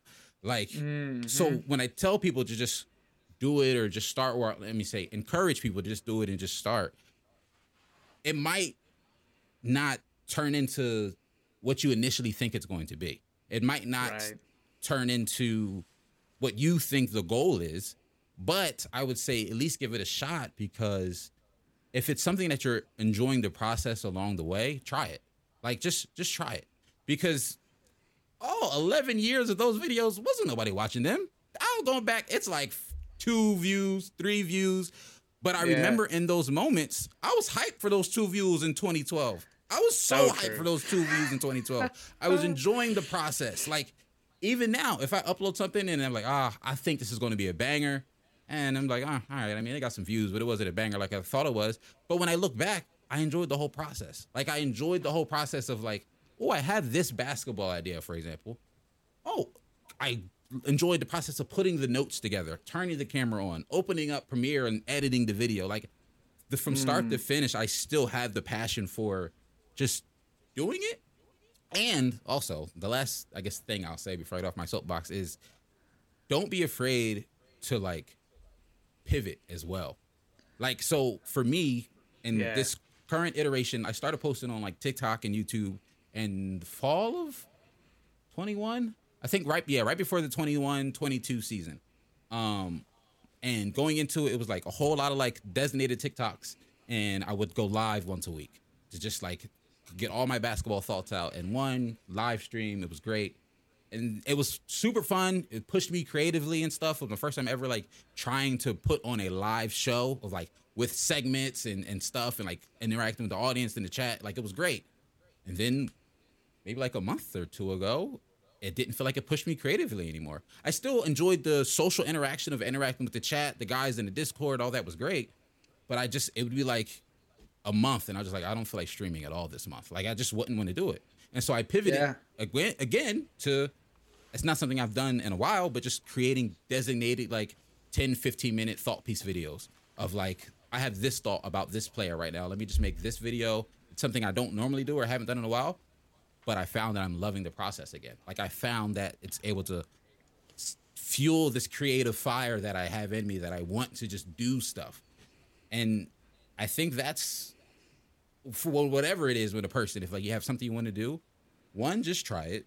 Two, know it might take forever to maybe turn into what you want it to do. But if you're not enjoying it at the time, that's okay. You can try something different. Because also, that's a great point. In 2012, the only common thread since every video I've posted in 2012 to now is that they've just been a video. Back in 2012, I was posting like pop culture, just random thoughts, celebrity reactions, just whatever I felt like talking about in my little high school, college mind or whatever. And then eventually that evolved into basketball. I didn't post a basketball video until the first time until like 2019. So like, wow. it's just years of pop culture or whatever I just felt like talking about at the time. I just knew I wanted to create a video. That's the only through point. I just knew I wanted to make some sort of video. The content of it has changed over the years. I'm listening to you more than I think anybody else will. It's good for me to hear because honestly, so I've done 89 of these, which is a lot. Yeah, when you said that, I was like, that is a lot. That's impressive. Yeah, like it's a lot. That is a lot. Yeah, thank you. I just came up so pat on the back. It's good to see. It's a great backlog of work. Yeah. It's a great personal resume builder. Like I feel good about it because it's 89 different people. It's like it's been a different person every time. And my new goal, because now I think, and it's funny because it's taken me 2 years to get here. I'm closing in on 2 years by the time I get to 100 people. When I get to my 100th interview, it will be about 2 years. And I feel like that will be a good time for me to do a pivot. And not because I'm not enjoying this, which is kind of crazy to say, because if I'm enjoying this, why would I not do it? But I see areas now that I didn't see when I started where I can make it better. Maybe the answer is to instead of taking this hour and a half and posting it everywhere, maybe the answer is to cut it into 20 minutes, save the full one for myself and post it elsewhere, but cut it to 20 minutes, or maybe focus it on a certain subject. This was the most focused conversation I've ever had. They're all so random. It's so funny. But if this is so focused and I'm really enjoying this and I've reached out to you, maybe I should be reaching out to more creators, or maybe I should be trying to find more people. I was always scared to do Zoom because I didn't know how to do this. Mm-hmm. But why I'd be scared? I can just look it up. It's not that deep. So I think definitely hearing that from you and hearing the time you've put in, it's not really about what people are watching, but what is keeping you creatively active. And I think that is good to hear from me personally, and I hope other people understand that too, where now we can feel all right, it's okay to pivot. It's okay to make something else that I find interesting. Because in the end, just like how starting is the most important part, keeping going is the most important part after. Yes. So if you're going to burn yourself out and not make any more videos, then what's the point anyway? Yes. So you might as well change if you need to, So that's really cool stuff. I think... Again, I can't really see how long. I don't know why I'm having such a tough time. How long have we been going for now? 1:30. I have one last thought, though. One last thought. Oh, go, please. Go. I had it. You said something that made me think of enjoying the journey, because keeping going is just as important as starting, right? And totally. I don't want to get to discourage someone because I make it seem like I have this billowing creative fire inside of me. It's not necessarily that deep, but that is what keeps me going. But I'd be lying if I didn't also say I want to put out a good product that people want to watch. So I think that's part of it as well. I get excited when a video starts to, put up some, at least in my perspective, some good numbers for me. You know what I'm saying? And I'm bummed out a little bit when it doesn't. And I guess that can translate to whatever someone wants to be. Say if you want to go on this journey of going to the Olympics as a snowboarder, there are going to be days where you wipe out, and there are going to be days when you're yo, I just nailed this 720. There are going to be ups and downs along the journey. Yeah. But I think whatever that journey is for whoever, the biggest part is just making sure you enjoy it. Whatever part of it is. Because if you don't enjoy it, you're going to hate it and you're going to stop. And that's not hate it, but it's going to feel like a job almost, more than a passion project that you might just be really passionate about. And I mean, some passion projects you can put a ton of time into. Like I put a ton of time into content, but it's also just I enjoy every piece of it. I don't know. I know, dude. I get you because I really do enjoy. I mean, pieces. I don't love editing. I really don't. It does bug me. There's pieces that I don't like really thoroughly enjoy. I guess the fact that you do all your stuff by yourself. By the way. Yeah. So all the edits and recording and it's everything. So you see, like that to me, like after when you see some people with teams, I'm like, oh, imagine having like. Two more sets of hands. Oh my gosh. Oh my gosh. It's just like, if I could hire somebody to do this stupid stuff that doesn't take much time, it just takes attentiveness. Yeah. You know? Like if it's not until it is uploaded, it is on my mind. So if that means I go out that night, it's on my mind the whole night. And that's my part of my attentiveness. So I count that as like hours where it's in progress. So if I could have someone else worry about that would be great. But otherwise, I really do. I love the process too. Like I love obviously I talked about a little bit earlier, having people on that are just very interesting. Like some people, and just people in your everyday life. Like my most recent episode, you're going to feel like, what the hell is my episode about? Because last episode I had someone that recovered from cancer. Oh, wow. In 8th grade. She had cancer her entire 8th grade year. And she recovered. She made it back, and she's like one of my friends at school, and I like didn't know really. I didn't know the extent of it, and it's just like what an infinitely more amazing story than either you or I have. Yeah. You know, like it's seriously. And she's just walking amongst us, like no big deal. You know, all her hair and everything, and it's just like she's so fascinating. It was so cool to talk to her about. But there's more people like that than you think, and depending on how much emotion they have tied to whatever thing it is, whether it's a bad story, a passion, a good story, it really keeps me going, you know? And I think there's a piece of that in every bit that you can do. Like for you, I could see it's like you love basketball, you know? You do. Yeah. And in the end, if you're talking about the new Kyrie trade, talking about the new look Mavericks, you're talking about all this, that's probably why you're so excited, because you want to release it. You want to talk to people about basketball. That's what gives you that feeling.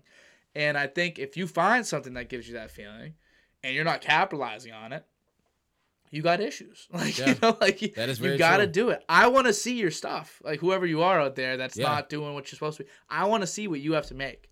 So, do you have anything else you want to add to that? Because last thing I'll add to it is what I sometimes have to tell myself, especially like right before I started this current like version of content that I'm doing, is there's like 8 billion people on the planet at this point. Somebody wants to watch what you have to put out. Like there's somebody's going to watch it. Like there's billions of people on the internet every single day. Somebody's going to watch your video.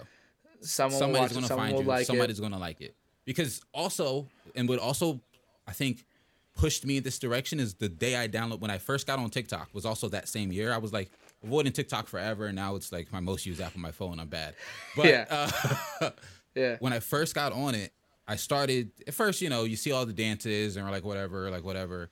And then I ended up on NBA TikTok, and I started following these guys. I'm like I've never even heard of this person. They have like 1 million followers. Or like when I randomly stumble across somebody's YouTube channel, I'm like, this is amazing. I've been on YouTube for like years. I watch more YouTube than television. How have I never seen you? And you've been like, had this backlog of 5 years of content. And I'm like, I've never seen Jimmy High Roller before. Like I've never seen, and then like, you know, OG on TikTok, you know, Chilltown, you know who I'm talking about? Jimmy High Roller is a perfect example. I found Jimmy High Roller 3 months ago.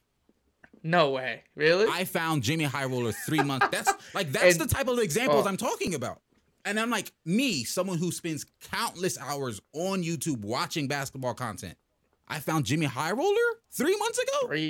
Yeah, and he's incredible. Exactly. He makes incredible content. My point is, one, there's enough people out there that are doing it that you still haven't even found yet, that are like successful at whatever it is that you want to do. There's tons of people you have no idea that are successful at it. Why can't you be too? So true. Like, it's not like you only watch one thing. Not everyone watches a ton of stuff. Like, I watch television, movies. I'm a consumer of basketball, NBA basketball. I'm a consumer of people that talk about basketball. I watch videos of people that talk about Stephen A. Smith who talking about basketball. Like, and then I watch a video of a guy reacting to that, and then Stephen A's reaction to the reaction of that. It's like crazy, this web. The content keeps getting upcycled, so there's room for you out there. Yeah, for sure. There's room and no matter for you, what it is. exactly. And no matter what it is. That's a great thing to know, because people, again, also everyone says that same thing, like, who would want to watch me? It's like, well, first of all, you probably do suck right now. Like, let's be real. That's also part of it. You probably do suck right now, but it's okay. But you'll get better. Like, you know, think of how much better you've gotten. I know I've been doing this for 2 years. I've come so far. Like, the way, if you find my first video on YouTube, it looks gross. It sounds gross.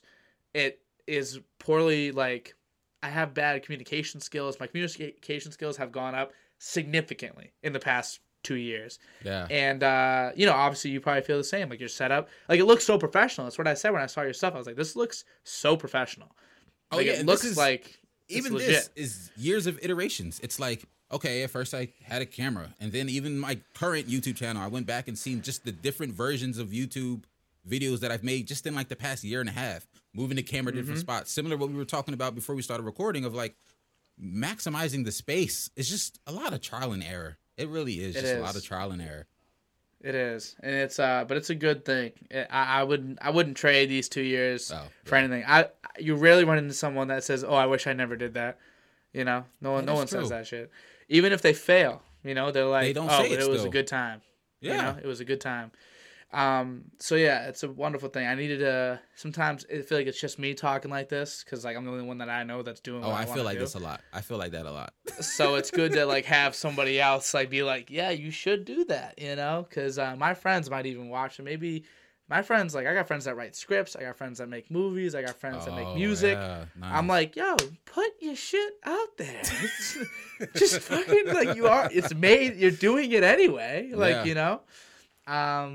So yeah, that's definitely a good thing. But yeah, we are towards the end.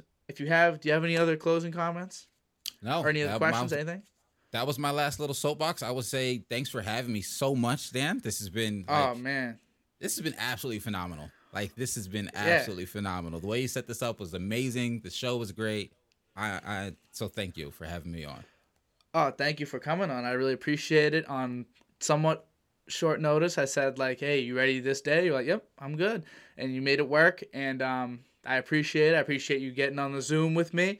And then you'll send me all the files. You're gonna have. It's gonna look good for you guys. Anyone watching it, it won't look like your normal Zoom interview. That's for sure. I'll make it look as good as I possibly can.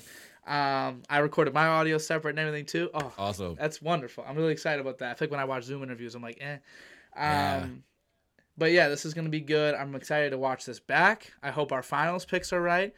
But yeah, you kind of stole my thunder. I usually ask how the person. How their experience was on the podcast, but I guess you kind of already answered that.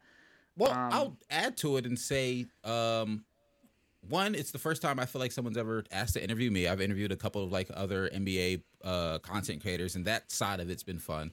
But it was fun, like, you know, being the one asked the questions. And also, you're a great conversationalist. I wanted to give you that compliment. Like, you are an excellent conversationalist, and you conduct a really, really good interview. I enjoy watching interviews. I watch a lot of just interviews in general. So when I see someone who's good at doing interviews, I wanted to commend them for it. So this was great.